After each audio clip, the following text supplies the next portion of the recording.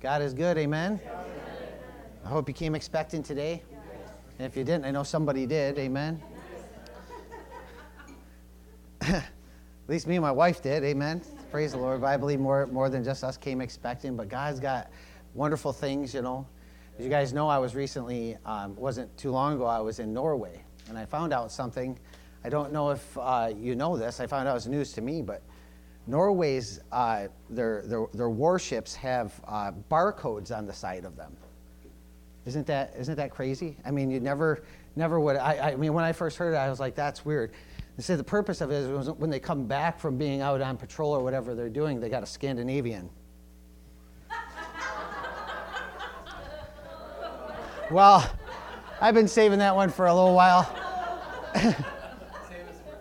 Praise. But a friend of mine told me that joke this week, and I'm like, oh man, I can't wait to get into that one. I don't even care if you liked it. I liked it the second time just as much as I liked it the first time. So praise the Lord. Well, welcome to church, amen.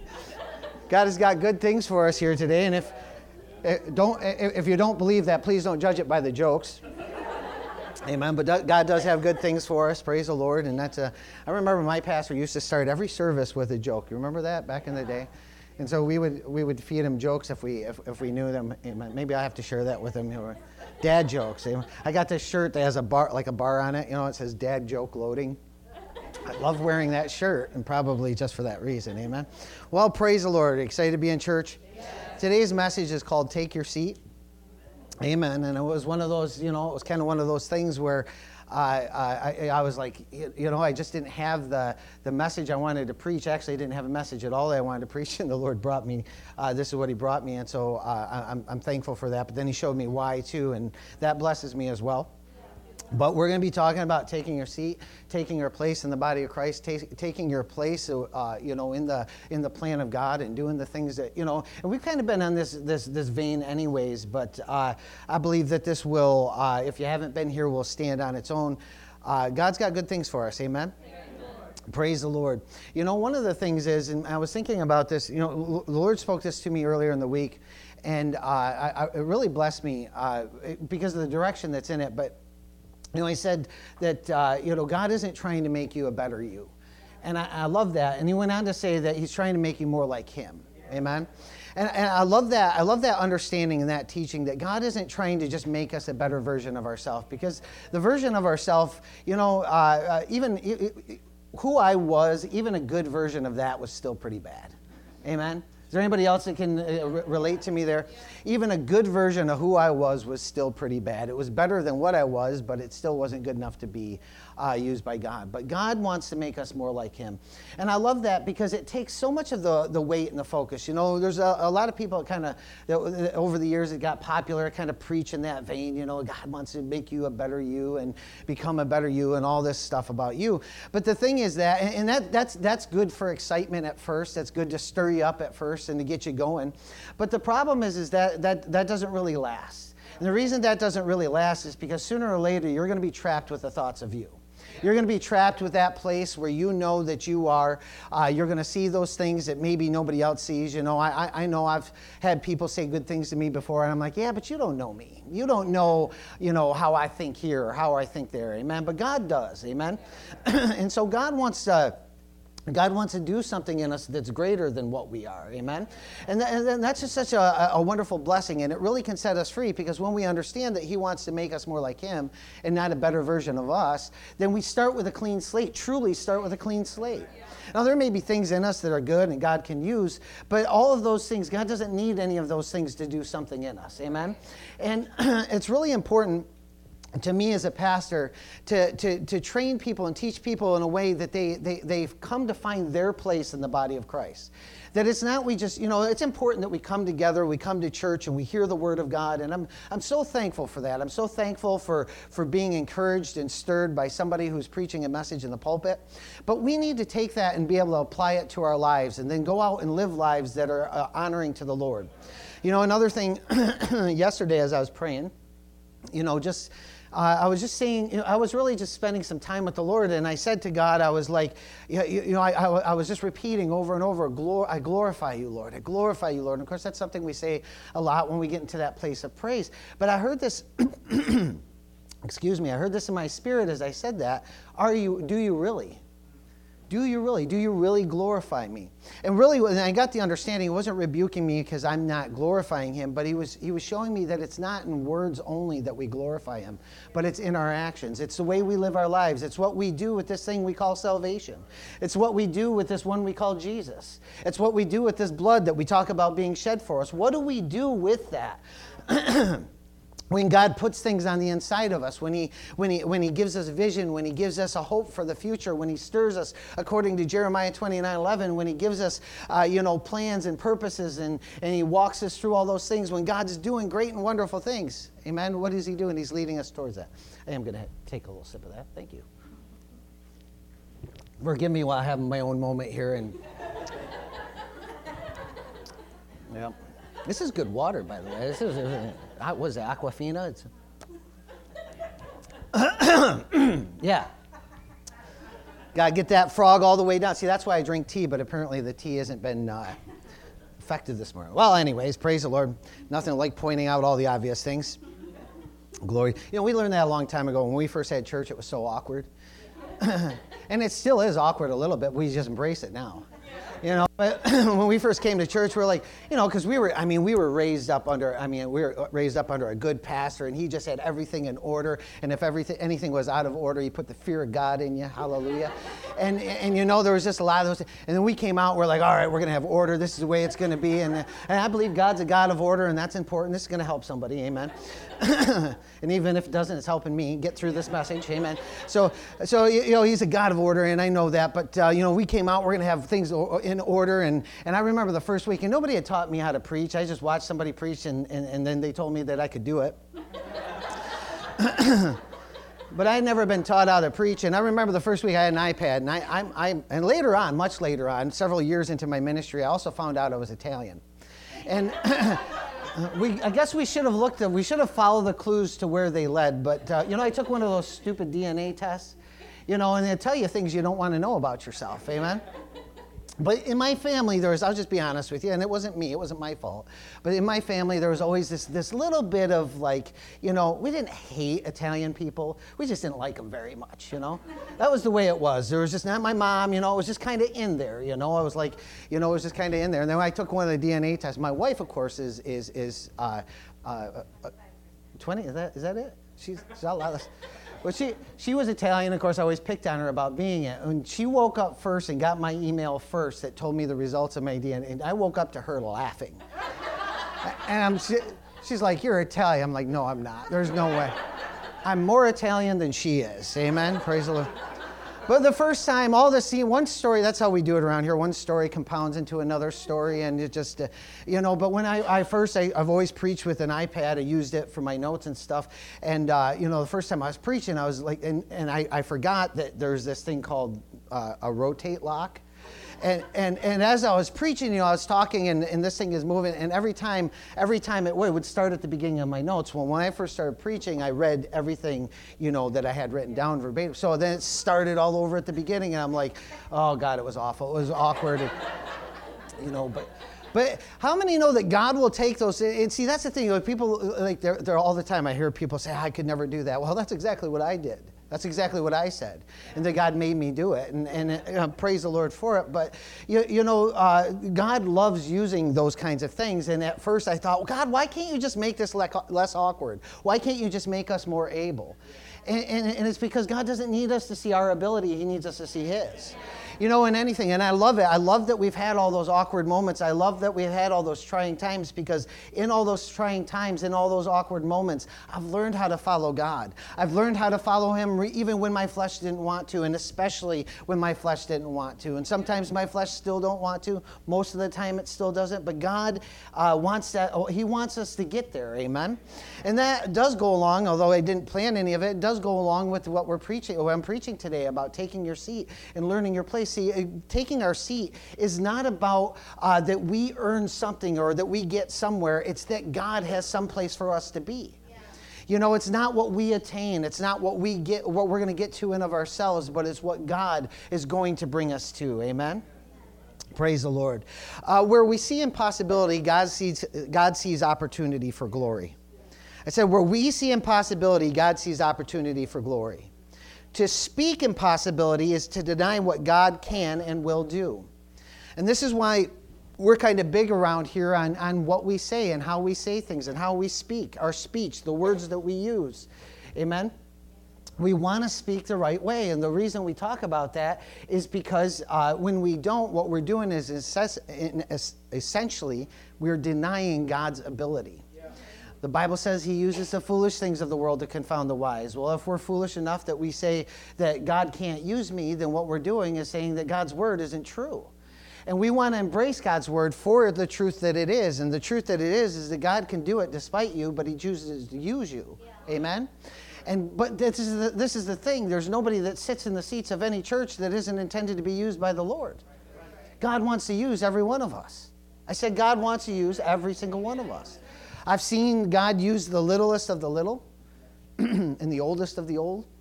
God will use anybody. There's never a time or a place where we should get to where we believe that we can't be used by God. Amen? Now, of course, we're going to go turn over to Psalm 1. Praise the Lord. Psalm 1.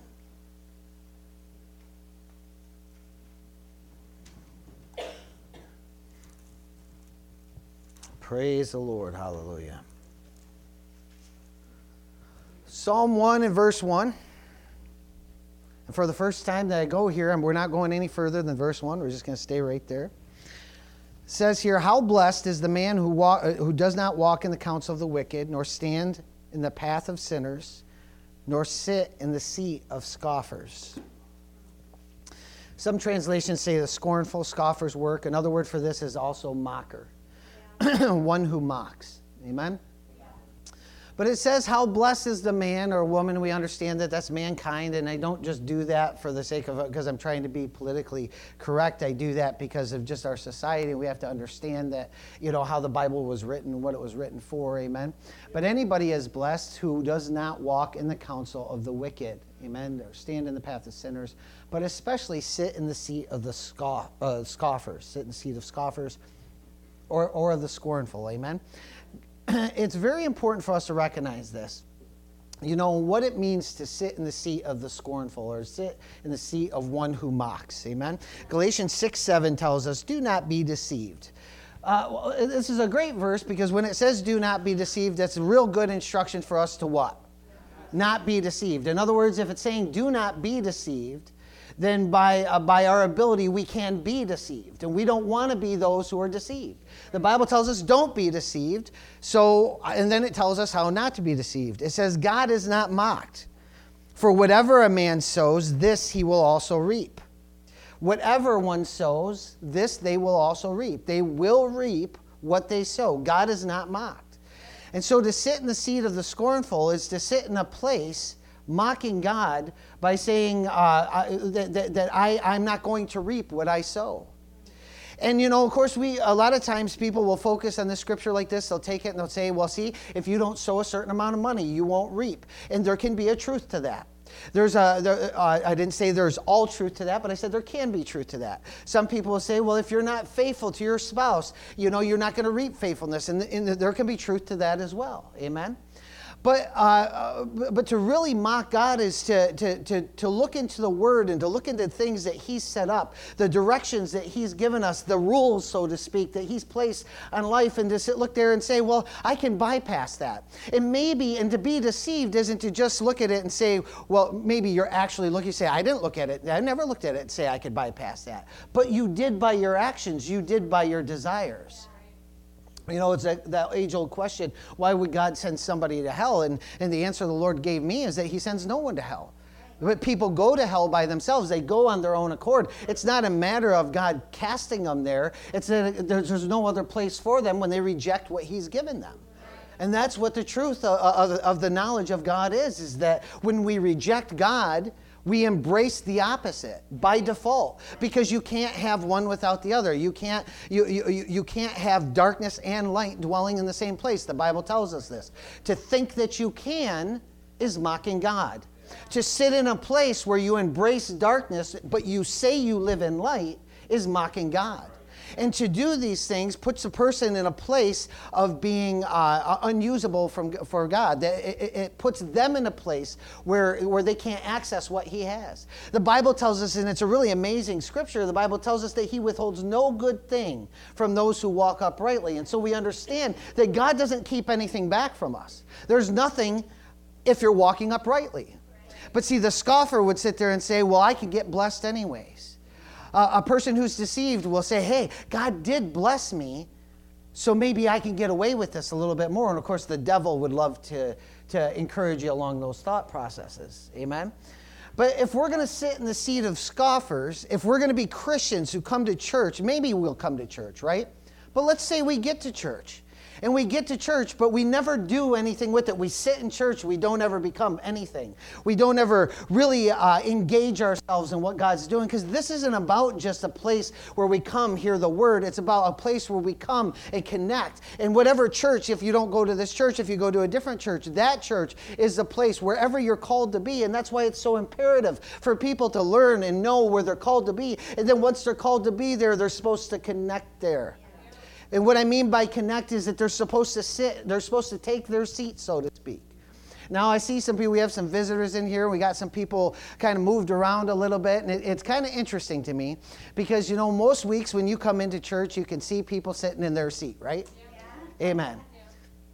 And there's always a thought a little bit probably in the back of our minds when you come into church and someone else is sitting in your seat and you're like, hey, wait a minute. Pastor, we got to put a seating chart out there because somebody didn't know. And then somebody, you know what I mean? But there is this idea that there's I don't think that's entirely bad that we come in and want the place where we've sat. You know what I mean? And I'll tell you why I don't think that's totally bad, because it's laying claim to something. Amen? In the body of Christ, it's saying, you know, this is where I belong. That's ultimately what it is. And if you come in and somebody else is taking your place, you kind of feel a little bit. Now, listen, if you're a first timer here, or if you're new here, or if you've only been here a few weeks and you haven't learned the seating chart yet, that's okay. That's okay. We embrace you. And as a pastor, I'm really excited about it. I'm glad you shake up the church a little bit. It's good that we come. You know, in some of the old churches, you would pay for your seat. And you would get your seat according to where you paid. The better seats were reserved for the better payers. Amen. Aren't we glad that we don't get? Now we just reserve the good seats for all the people we like the most. That's just a joke. Amen. But there is somewhat of a truth to it. But they're there by default. They're not there just because I like them the most. Amen. Glory to God. And of course, I have to say that about my family. Amen. And you should say about yours. But you're all our family, and we love our local church. Amen. I wish every seat. Actually, there was a joke once about the Mayville Family Church, and it said Reverend Rich Walker actually came up with it. It was for Pastor Michael's, one of his it was for a celebration of something, and he said, you know, the Family Church Mayville, it's like your church, it's like your family church, but better. Yeah. Amen. It's like where every seat is a back seat. You know, because usually when people come into a church, it's like the back seats are coveted, and then when you come for a while, you realize that the front seats are coveted, and so every seat is a back seat. Amen. Praise the Lord. So we love every seat here can be a back seat or a front seat, depending on what you like. Amen. But sitting in our seats, let's not sit in our seats as scoffers. Let's not be people that sit in the church and we just do this Christian thing. We show up to church and maybe we give into an offering, and every once in a while we do something. But no, let's truly embrace what God wants to do in us. Amen. And I put before you, I present this to you, that a lot of the reason that people struggle in life, that Christians struggle in life, is because they never really fully find their place. You know, one of the things my wife and I have noticed over the years is that there are times where people can be effective in one place but not another. And so it's important to know where God has called you, because when God has called you somewhere, you can be effective there. Now, in that being said, you know, a scoffer would sit there and say, okay, I'm just going to sit here until God uses me. Right. And not somebody who diligently pursues this idea that God wants to use them where they're at. And again, I say this to, even if there's, we have people that are online. We have people from other churches that tune in online. People that are from out of state and stuff like that. And we're really blessed by you. Amen? We do have an air conditioning fund that you don't get to partake of the coolness, but no, I'm just kidding about all that. But at any rate, but even in your churches, the same thing. Don't just sit there as a scoffer saying, I'm waiting for God to do something in me. But be somebody who God wants, is ready to use, or be somebody that's ready for God to use. Amen. Glory to God. Do not be deceived. God is not mocked. He's never mocked. When whatsoever a man sows, that he shall reap. I've seen this so many times where people are seeking something, and for the sake of just present company, I'm just going to say that they're seeking something, but yet they never sow into that, and then they wonder why they're not reaping out of it. If you have a family, if you raise your family right, praise the Lord, you will reap from that. And you'll reap in many ways. And that doesn't mean that your kids will always do everything perfect, because as we've all learned, especially my mother, that kids will not do everything perfect. Amen? Praise the Lord. You raise them the best that you can. But when you sow the right things into them, those things will always speak to them, will always come out of them. And regardless of the paths they choose, those things will always be something that will ground and anchor them. Amen? Praise the Lord. Glory to God. Hallelujah. Well, I just happened to glance up as I was saying that, and I just want you to know that there's some of you in here today that your children are not doing what you want them to do. But I believe that the Spirit has shown me that that's exactly, you've sown things into them, and that you need to relax and you need to rest in that and let God deal with them. Amen? And trust that He will. Praise the Lord, because there's good things coming. Amen? Praise the Lord. So a scoffer is a mocker. We don't want to be someone who mocks God. One of the definitions of scoffer is actually I think it's to make mouth at or something like that. It's to like, have you ever seen that when somebody somebody said something and somebody else like that, it's kind of done that thing. I don't know how well that translates over podcasts, but they move their lips like that. Of course, we all always hate that. That always provokes a reaction in our household. Amen. Glory to God. I don't know about yours, but it does in ours. And so, there's nothing worse than a scoffer. But think about that. Think about how many Christians God's like, okay, I've given you, let's go ahead and turn. I wasn't planning that. We're going to go to Romans anyways, but go ahead and turn to Romans 8. This came up in last night's message as well, and I guess it's good for today too. Amen. Praise the Lord. We're talking about scoffing. We're talking about making mouths at, right? And doing all these kinds of things. Praise the Lord. I told my wife that's why I could never be a teacher. And she knows it. Amen? She can be a teacher. I'd be in jail. Hallelujah. Yeah, absolutely it would be. Praise the Lord. I ain't got grace for that. Romans 8:32. I don't know, can we pull it up there? Romans 8:32. He who did not spare his own son, but delivered him over for us all, how will he not also with him freely give us all things? Now, this scripture is not a license to just be like, I can be a spoiled brat now and get everything I want from God. That's not what it's talking about. But that doesn't mean that it excludes natural things or material things or anything like that either. And so we have to keep things in balance.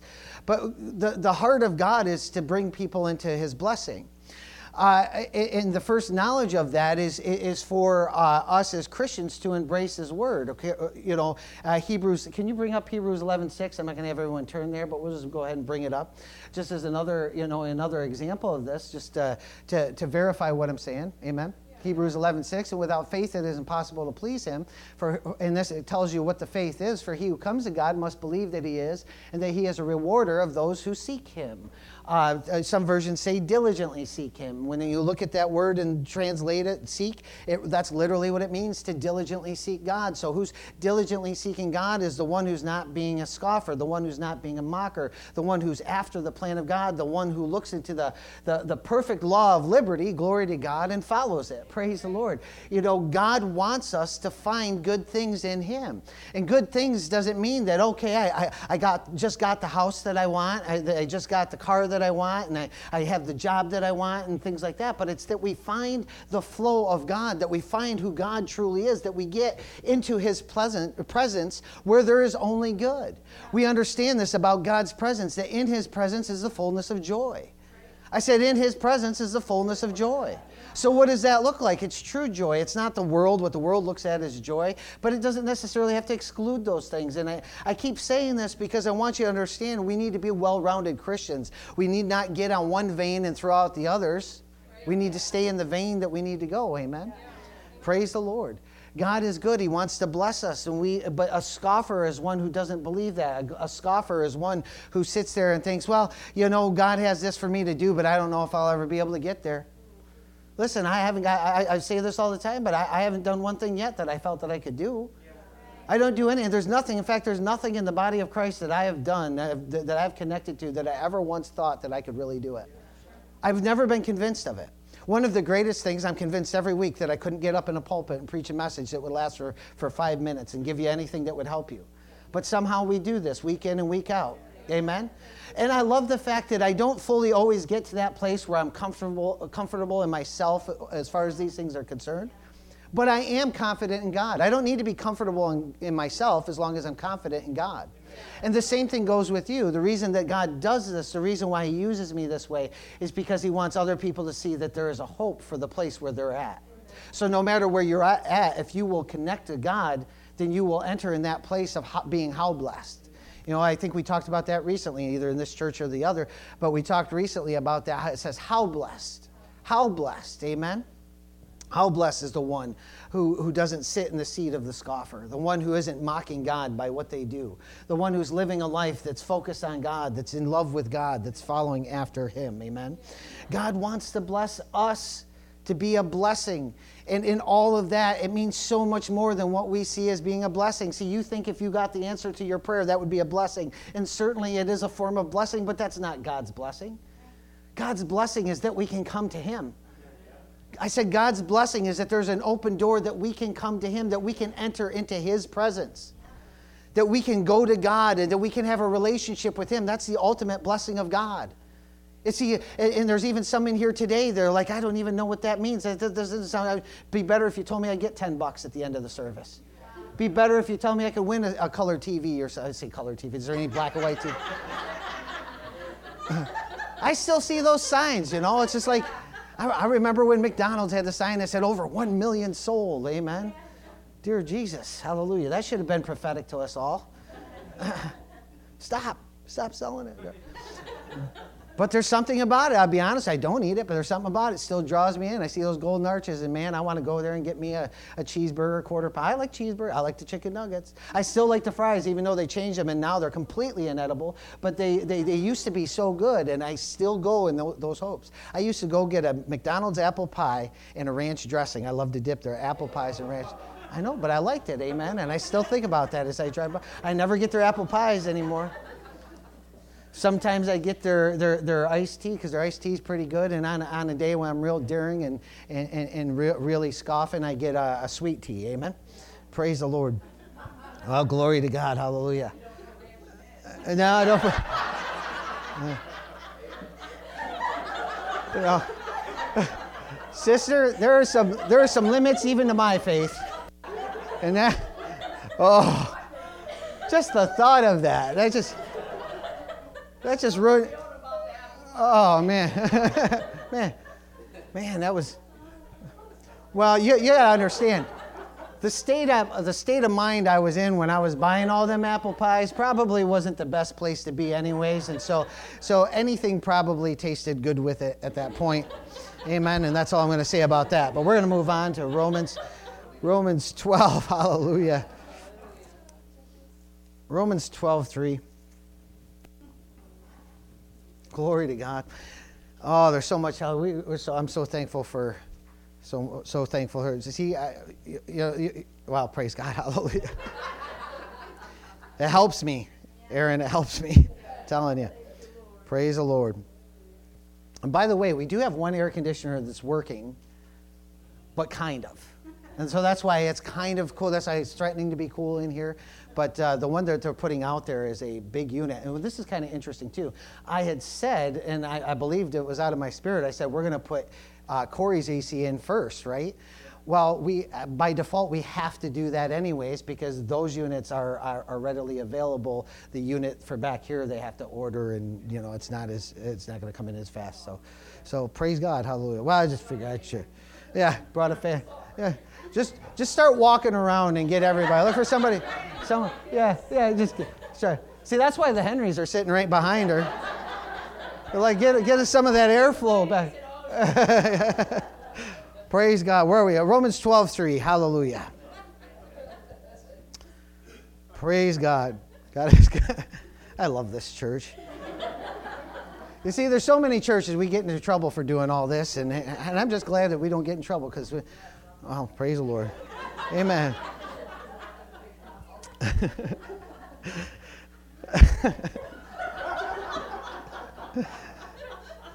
Oh. I'm just going to come down here and pray. You got to use your other hand. Hold my pages still so they don't. Praise the Lord. Well, they did that anyways. They turned on me. Where are we? We're in Romans 12:3. Just remind me. Okay. For through the grace given to me, I say to everyone among you, not to think more highly of himself than he ought to think. Now, this is a really important scripture. And this is one that, it's one of those ones that's written in there, and we read over it, and a lot of times we don't think it applies to us. But especially when we don't think that it applies to us, is a true indication that scripture really applies to us. Why? Because when we start thinking more highly than we ought of ourselves, we think, all right, I already got that. I'm already able. I'm already ready. Look how talented I am. Look what I'm able to do. God don't care about any of that. No offense, but I don't care about any of that either. Why? Because I'm not able. But if I'm not able, I don't need you to be. Because God's able. What I need people to be is, as a pastor, I need people to be open to God being able. And not being, I love, Family Church Mayville and Family Church Corey, this applies to this, kind of a group of misfits. A little bit. There's different giftings here. There's different things here, but they're all different, right? Yeah. And what I mean they're all different is it's all different than what you normally see at church. Yeah. And I'm okay with that. I'm okay with that difference because it's in those places that God does some pretty remarkable things. Yeah. Now, I believe in what God can do because I've seen what God can do. But what God can do has nothing to do with what we can do. But it does have something to do with what we will do. It's not what we can do, it's what we will do. It's not who we are, but who he wants to make us to be. What God wants to use us for, amen? Now, this is a really important scripture because, again, a lot of people look at these scriptures and they think, they think a lot of things about this. It goes on to say here, it says, not to think more highly of themselves than they ought to think, but to think so as to have sound judgment. Everybody say sound judgment. Another way of saying this is to think soberly. Have you ever seen somebody who's not sober? That's the way I was when I was eating McDonald's apple pies with ranch dressing. Glory to God. I was not sober, so I wasn't thinking, so I didn't think soberly. And so people look at you and say, why is that goofball eating an apple pie with ranch dressing? Praise the Lord. They're not thinking sober. But see, there's a lot of people that are, so to speak, eating apple pies with ranch dressing. There's a lot of people that are doing odd things because they're not thinking soberly. They're not thinking with the right judgment. They think, I'm talented here, or I'm able here. I should be ... But God doesn't see any of that. He doesn't care about any of that. God doesn't need it. The willing and the obedient shall eat the good of the land. It's not those who are able and exceedingly excellent. It says the willing and the obedient. If you're willing and obedient, you shall eat the good of the land. Not if you're super talented, if you're, praise God, hallelujah. But to think is so as to have sound judgment, as God has allotted to each a measure of faith. Now, I've heard this preached about a lot of things, but I'm just going to say this about this. When it's talking about a measure of faith, what it's talking about is God has given us a measure to use. There's something on the inside of us that God has given us to tap into and to utilize. Amen? And those giftings, those things become clear as we yield them to the Lord. But that measure is never a fullness of anything that God is going to give. The measure of faith is not, I've got a measure of faith so I can do this or I can do that. No, it's I've got a measure of faith so I can do this. Do you understand? It's not that you're trying to increase something or to become something else. It's that you bring what you are, what you have before the Lord and offer it to Him. To think soberly about yourself. To realize that in yourself, you're not able, you don't have enough to offer me or anybody else. Amen? But you're going to offer God all that you have, and you're going to expect that He will utilize that. Now we go on from this to say, it says some important things, and I'm going to say that this applies to every person sitting here today. In fact, this applies to every Christian that sits in every church. Doesn't matter what name is on the door. Doesn't matter how many services they have a week. Doesn't matter how spiritual they think they are or not. This applies to everybody. Amen? Yeah. For just as we have many members in one body, and all the members do not have the same function, so we who are many are one body in Christ and individually members of one another. This is an important statement. And this is one of the first places that people have to learn to get over to stop being a scoffer or a mocker towards God. We are members of one body individually, but we are members of one another.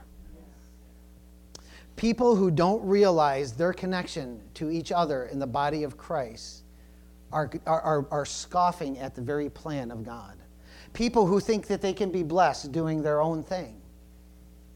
What does this look like? This looks like when you don't get your way, and so it makes you unhappy in the body of Christ. You didn't get your own way? That means you're scoffing at God, the very nature of God. I cannot express to you how many times I have seen mature Christians fall into this trap. In fact, I would say this, that it more happens with mature Christians than it does Christians who don't even know. So if you're a mature Christian, in other words, if you've been around a while, you need to take this to heart. You need to understand that it isn't about you. It isn't about what you get to do. It isn't about your talents or your abilities. It's about being a member of the body. Amen? It's about being connected to something else. And what you do, if it doesn't supply that, if it doesn't do its part as it's connected, then it's scoffing at the creator of the body. It's scoffing at the one who stands at the forefront. See, we come together as Christians and we all have plans, right? We all have ideas, right? But see, if we fail to set those aside for the greater purpose, it's like, do you realize that as a pastor, I have to do the same thing? I have plans.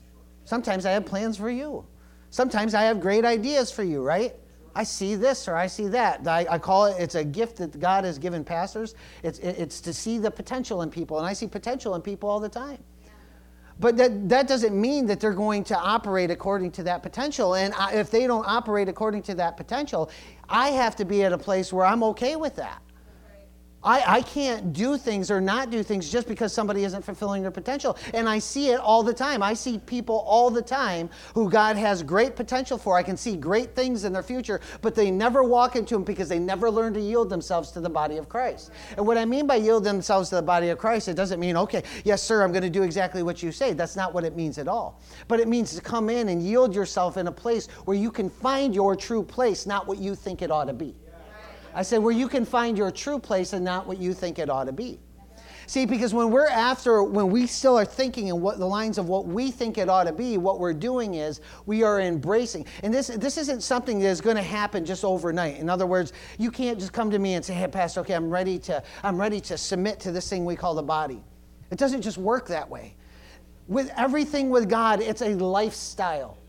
It is a completely giving up of yourself. You know the thing that God keeps bringing me to? All the areas in my life I haven't given up for Him yet. Wow. Yeah. I keep realizing, I thought, man, I was doing pretty good. See, I wasn't thinking soberly. I thought I was doing okay. And as much as I know, I'm in the plan and will of God for my life, as much as I know. There's no area of my life that I am aware of that I am neglecting what God has shown me to do. Yeah. I can confidently say that. But that doesn't mean there's no area of my life that I'm neglecting for God. Yeah. You see, and that could be a real easy transition thing. Well, I know the best that I know, so I must be okay. But that's not the way that it is. And this doesn't mean that we live in fear. No, we live in the grace and under the joy of the Lord, knowing that he will show us if we're open to him. But if we neglect to be open to him, if we shut things off because of what we've always thought, because of what we've always seen, amen? Because of what we always thought we knew. Because of what we thought we knew 10 years ago, what we thought we knew 2 years ago, what we thought we knew yesterday, amen? You know, one thing I've learned about the Bible is that the Bible, even though it's truth, even though it's the Word of God, even though it's unalterable, that it can apply to us in many different ways. Yeah.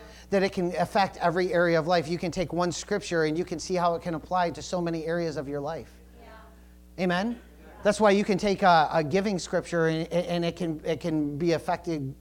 It can affect more than just your financial giving. It could affect your time. It could affect, I'm talking about a financially giving scripture. Or a faithfulness scripture, the same way. It can affect many areas. And so we need to be open to that and how God wants to utilize it. That doesn't mean that his word is wishy-washy or he's changing it. He's not. But we get to see more light. In his light, we see light, right? That's what the Bible tells us. In his light, we see light. In other words, more things get revealed to us. The Bible tells us that now we see dimly, as in a glass, right? As in a mirror, we see dimly. We don't see it perfectly the way that it is. But then we'll know even as we're known. So we know that we are progressing to this place of knowing God more, of understanding his ways more. Praise the Lord. Glory to God. Where am I?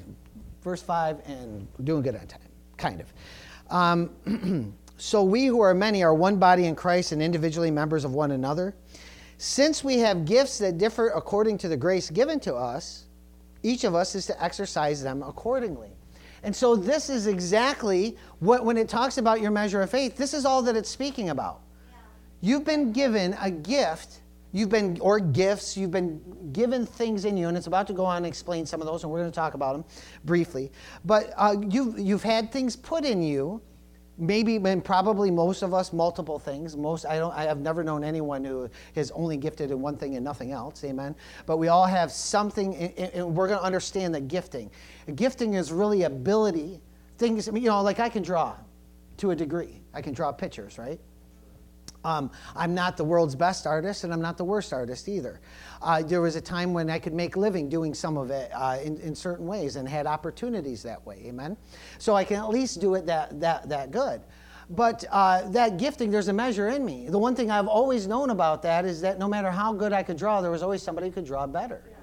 Amen. And I don't necessarily have a problem with that. There's artists that I would gawk at, and people who can't draw look at me and say, oh, you can draw just fine. But see, that's because you can't see it the same way. And there's nothing wrong with that. If you know your gifting, there's a measure that's inside each of us that God has given. What we do with that measure is up to us. Yeah. Amen.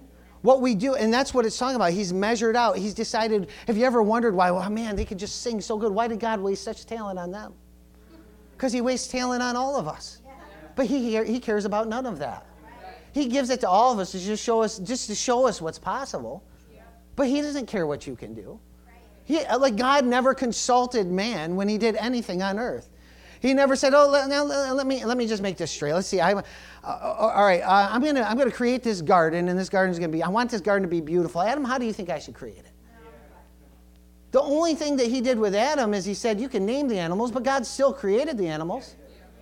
And why did he say you could name him? Because he wanted Adam to participate in what he was doing. What does God want to do with all of us? He wants us to participate in what he's doing. Maybe he'll say to one of us, you can name him. Maybe one of you are going to be real talented at cleaning up after him. Amen. I know it's funny, right? But the truth is we all know that there's people that are skilled at even that. There are people, I have a sister-in-law who is skilled at dealing with people in the worst times that you could possibly deal with them. When they have stuff coming out of their body in places you don't want to see stuff coming out, and she can deal with that, and it doesn't bother her at all. But that's a gifting, that's a talent, and that's meant to be used in the body of Christ. And you see, as we come with what we have, willing to yield it to God, it doesn't matter what it is. But the Bible says that each of us to use them accordingly, and that's what measure of faith is all about. Your measure of faith is what you bring with you and utilizing it to its best ability. But the problem is there's so much in life that people are distracted on, especially today, that they don't understand that God wants to utilize these things in the church. Because in the church, and what I mean in the church, I don't mean in the church building. You know, we could have 50 painters in here, but we don't need 50 people to paint the building. But maybe there's need for it out there. You understand what I'm saying? There'll be people. Oh, let's just get into some of them because it talks about it. It talks about both spiritual and non-spiritual. Amen? Praise God.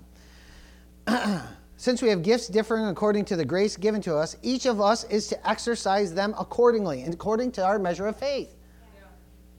Yeah. Amen? Yeah. Exercise it according to your measure of faith.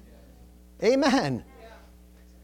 Yeah. If prophecy, according to the proportion of his faith. Some people know how to prophesy. Sometimes it's in them. Sometimes it comes out of them. That doesn't mean that everybody's going to be able to do it. Not just in the sense of using it this way. Amen? If service, in serving. Now it goes to kind of a natural thing, right? Of course, service and serving could be what we're doing. Ministry literally means serving, but we're all called to ministry, so that's all it applies. But we know we have people that are talented at setting things up and hospitality and stuff like that. And certainly all that's included in there. Amen? But you do it according to the measure of your faith, what God has put in you. Amen? Or he who teaches in his teaching, or he who exhorts in his exhortation, he who gives with liberality. So you see, we go back and forth, weaving in and out of things, what seems spiritual and natural, and I'm going to tell you why God does that. Do you know why the Bible does that? Because the natural and the supernatural were meant to be woven together. There's nothing we have naturally that didn't first come supernaturally. And the problem with so many scoffers is that they look at the natural and say, that's the way it must be. There can be no supernatural element to it. That's why people can sit in church, even a church that exhibits the power of God, and they can never see it themselves because they scoff at it. Saying that certainly couldn't be the power of God. That certainly couldn't happen, or this certainly could. I'm not talking about if you could look at the Word and say this is right or this is wrong, you know what I mean? I'm not talking about that. But at some point, we're all called into this place of faith. I was saying to my brother out here one day, I said, you know, we can get to a place where we always over-justify everything.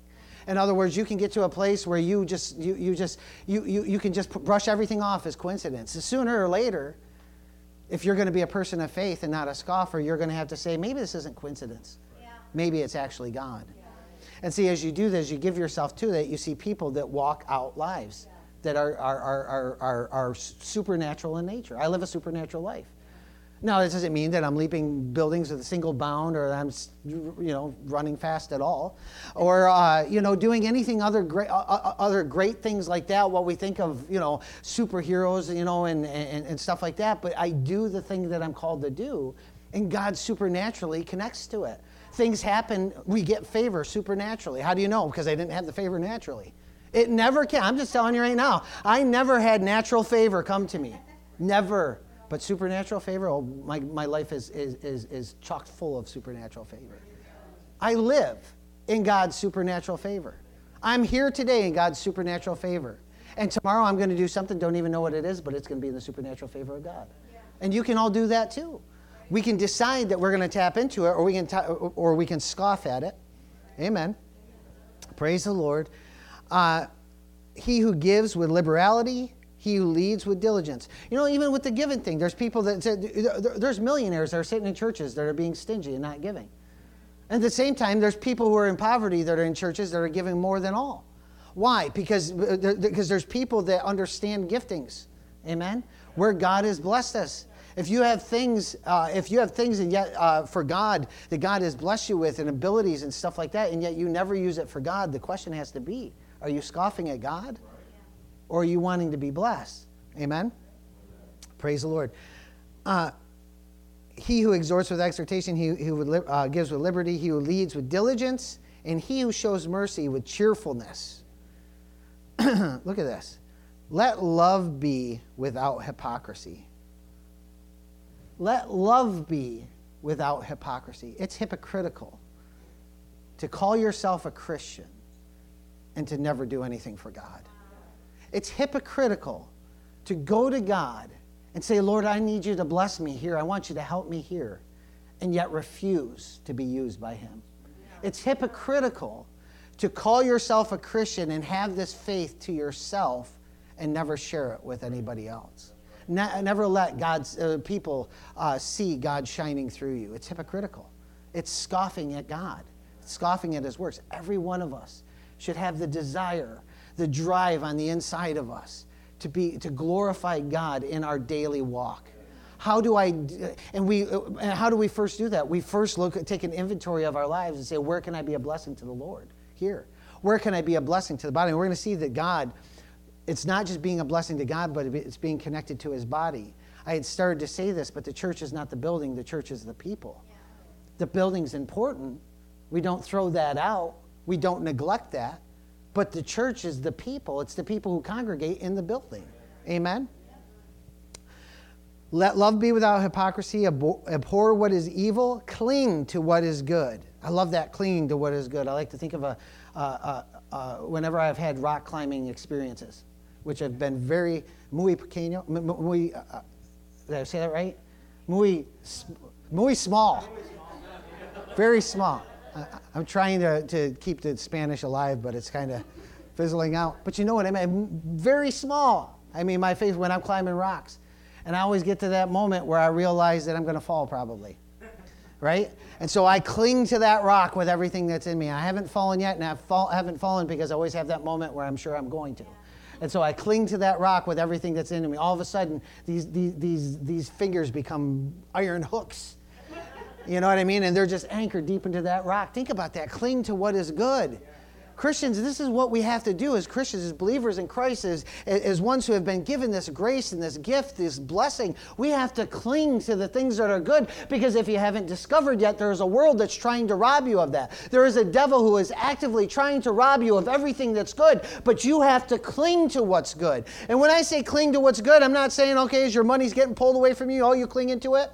But I'm saying is your rock, is the thing that you've been standing on, is your faith you've been holding on to, is that thing is trying to be ripped out from underneath you, you cling to it, and you say, there's no way it's going anywhere, or I'm going anywhere. I'm staying connected to Jesus. I'm staying connected to God. I'm staying connected to his flow. I'm going to do what he has set for me to do, even if I don't know what that thing is. There's lots of things I don't know what God has for me to do, and that's because God won't show me yet. And the reason he won't show me yet is because if I did know what he has for me to do 10 years from now, I would stop doing it today.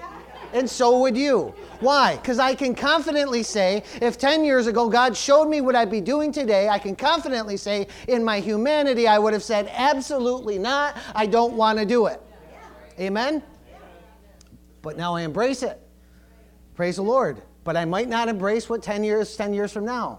Because rest assured, what's 10 years from now is not what is today. And it's not what was 10 years ago. God, Bible says we go from glory to glory. Glory is the trophy. Remember, that's the best way I can think of visualizing glory. What is God's glory? When he puts it on us, when it's on him, it's like a trophy. It's something you put on a shelf. It's something you look at. It means it's something you look at and say, I've overcome. It's something that you won. It's the Super Bowl ring. Praise the Lord. Is that an important thing? Where's my guy? Is that important? That's good. Okay. My football guy back there. It's the trophy. It's the coveted ribbon. It's whatever you want, whatever is important to you, but that's what the glory is. But the glory represents the things that have gotten through to get to the glory. Otherwise, it wouldn't be glorious. A trophy means nothing when everyone gets it. Sorry, mothers of young children. But if everybody gets a trophy, it means nothing. And that's why they're made out of plastic and cheap, and you can throw them away and nobody really cares. They get stuffed in a closet. But there's trophies out there in the world. There's different kinds of cups and things that they call different things. Give me one. Shout one out back there. Caleb?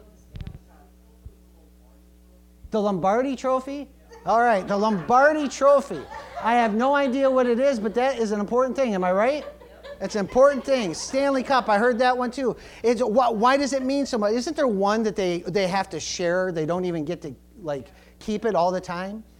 Stanley Cup? The Stanley Cup, yeah. That's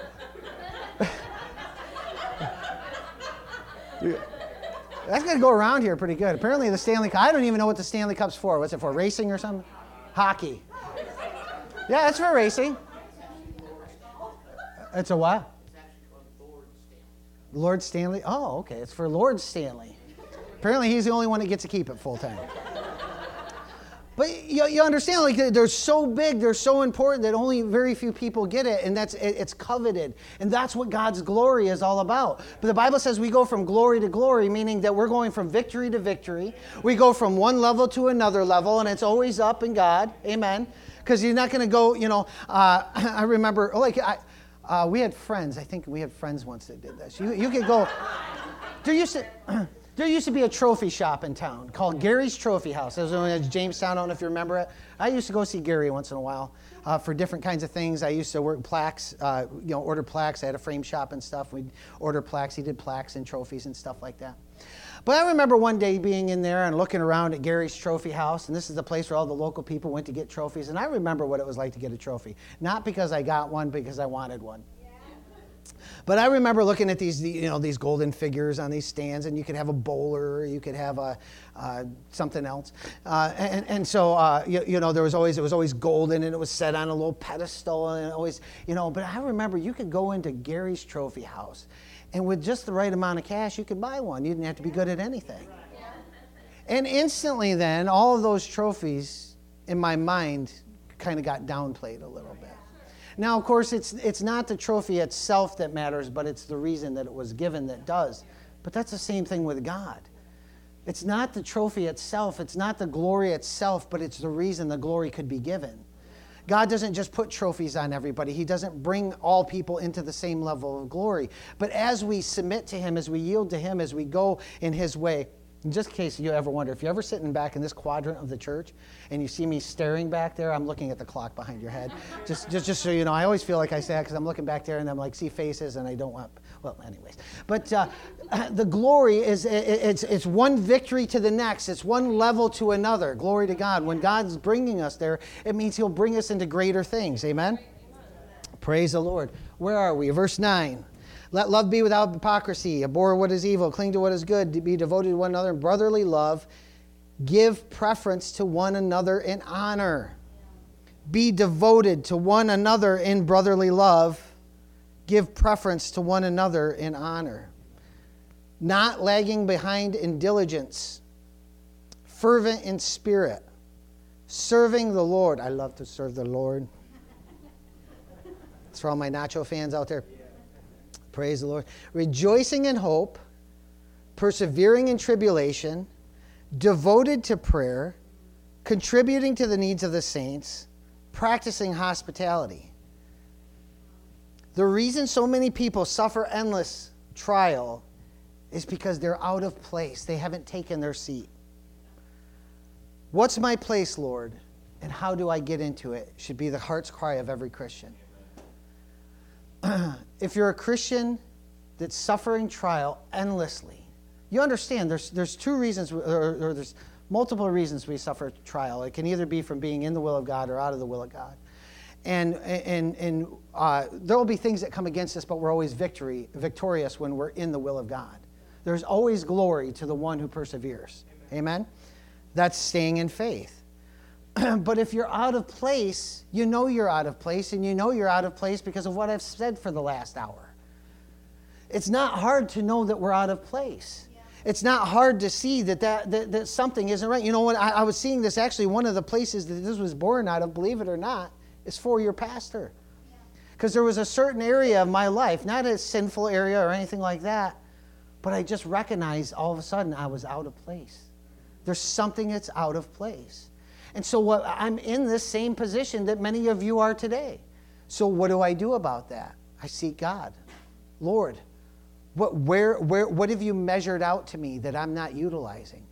What have you birthed within me that I'm not connecting to? What kinds of things are you calling me to that I'm not seeing? Show me those things.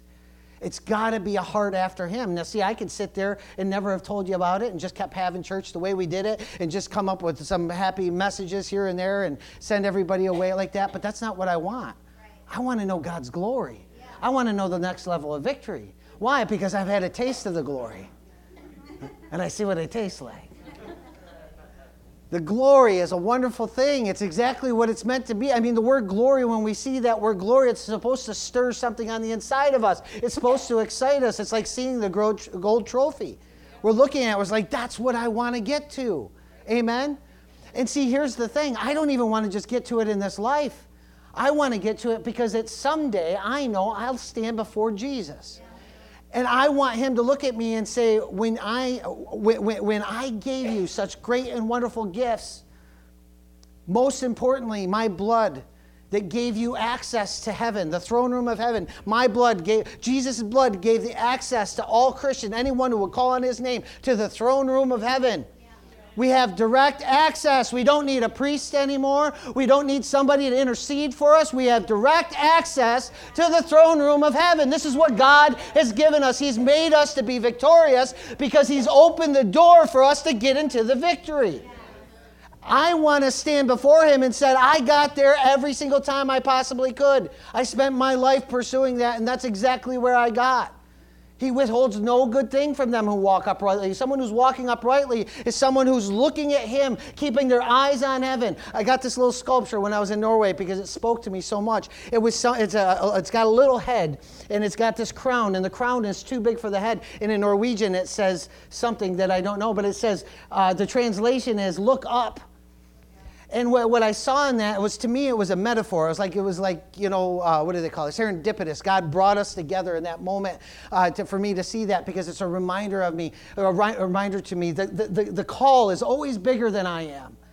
It's always so much more. It's more than I can carry, but my heart is to look up. And as I look up to heaven, as I keep my eyes focused on Jesus, I'm able to overcome all the things that the devil will put in front of me. I'm over to step through all the obstacles that come before me. I'm able to enter every door of every effective door. Amen? Praise the Lord. Because of what he did. Hallelujah. If you're out of place, it's time to take your seat. The devil always distracts us with misdirection. Look over here. Look at this. Look at this trial. Look at this thing. Look how sad you are. Let me ask you this. Now, I'm somebody who's suffered from depression and anxiety in times past, and the devil still tries to bring it on me all the time. If you're somebody who's suffered from that legitimately, you probably never will cease to have those attacks. But God has shown me how to overcome it every time. Yeah. And so even though the attack comes, it's ineffective because I overcome it. You understand? And that's why I present it before you. But I'm just letting you know, the devil will always try with it. Right? Yeah. He always says, look at this. Look how bad it is. Look how terrible life is. I'm just about to end too, by the way. Every day, he'll bring these things to you. Look how terrible you feel. Sometimes I wake up feeling terrible and I don't even know why. Yesterday was one of those days. I woke up in a funk. I woke up just not feeling it. I woke up like, it's just hopeless. And then the Lord reminded me that I'd counseled people this week. And in those counseling appointments that I had dealt with these things. And I had said to him, this is what you got to do. And he reminded me, see, you're going to have to do what you said you're going to have to do too. And so I did that. I started focusing on him. I started focusing on his goodness. And you know what happened? I started rising up out of it. It just like it pulled me right up out of it. And so within a few minutes, I was happy and I was enjoying the day. I went from being miserable in that moment of that feeling to being in God's joy instantly. Why? Because the focus was right. Amen? The devil will always try to distract us with misdirection. Just look at this. Look here. But as long as we keep our eyes on Jesus, as long as we keep our seat right, as long as we stay seated in the place, our rightful place, we'll always walk into what God has for us. Amen?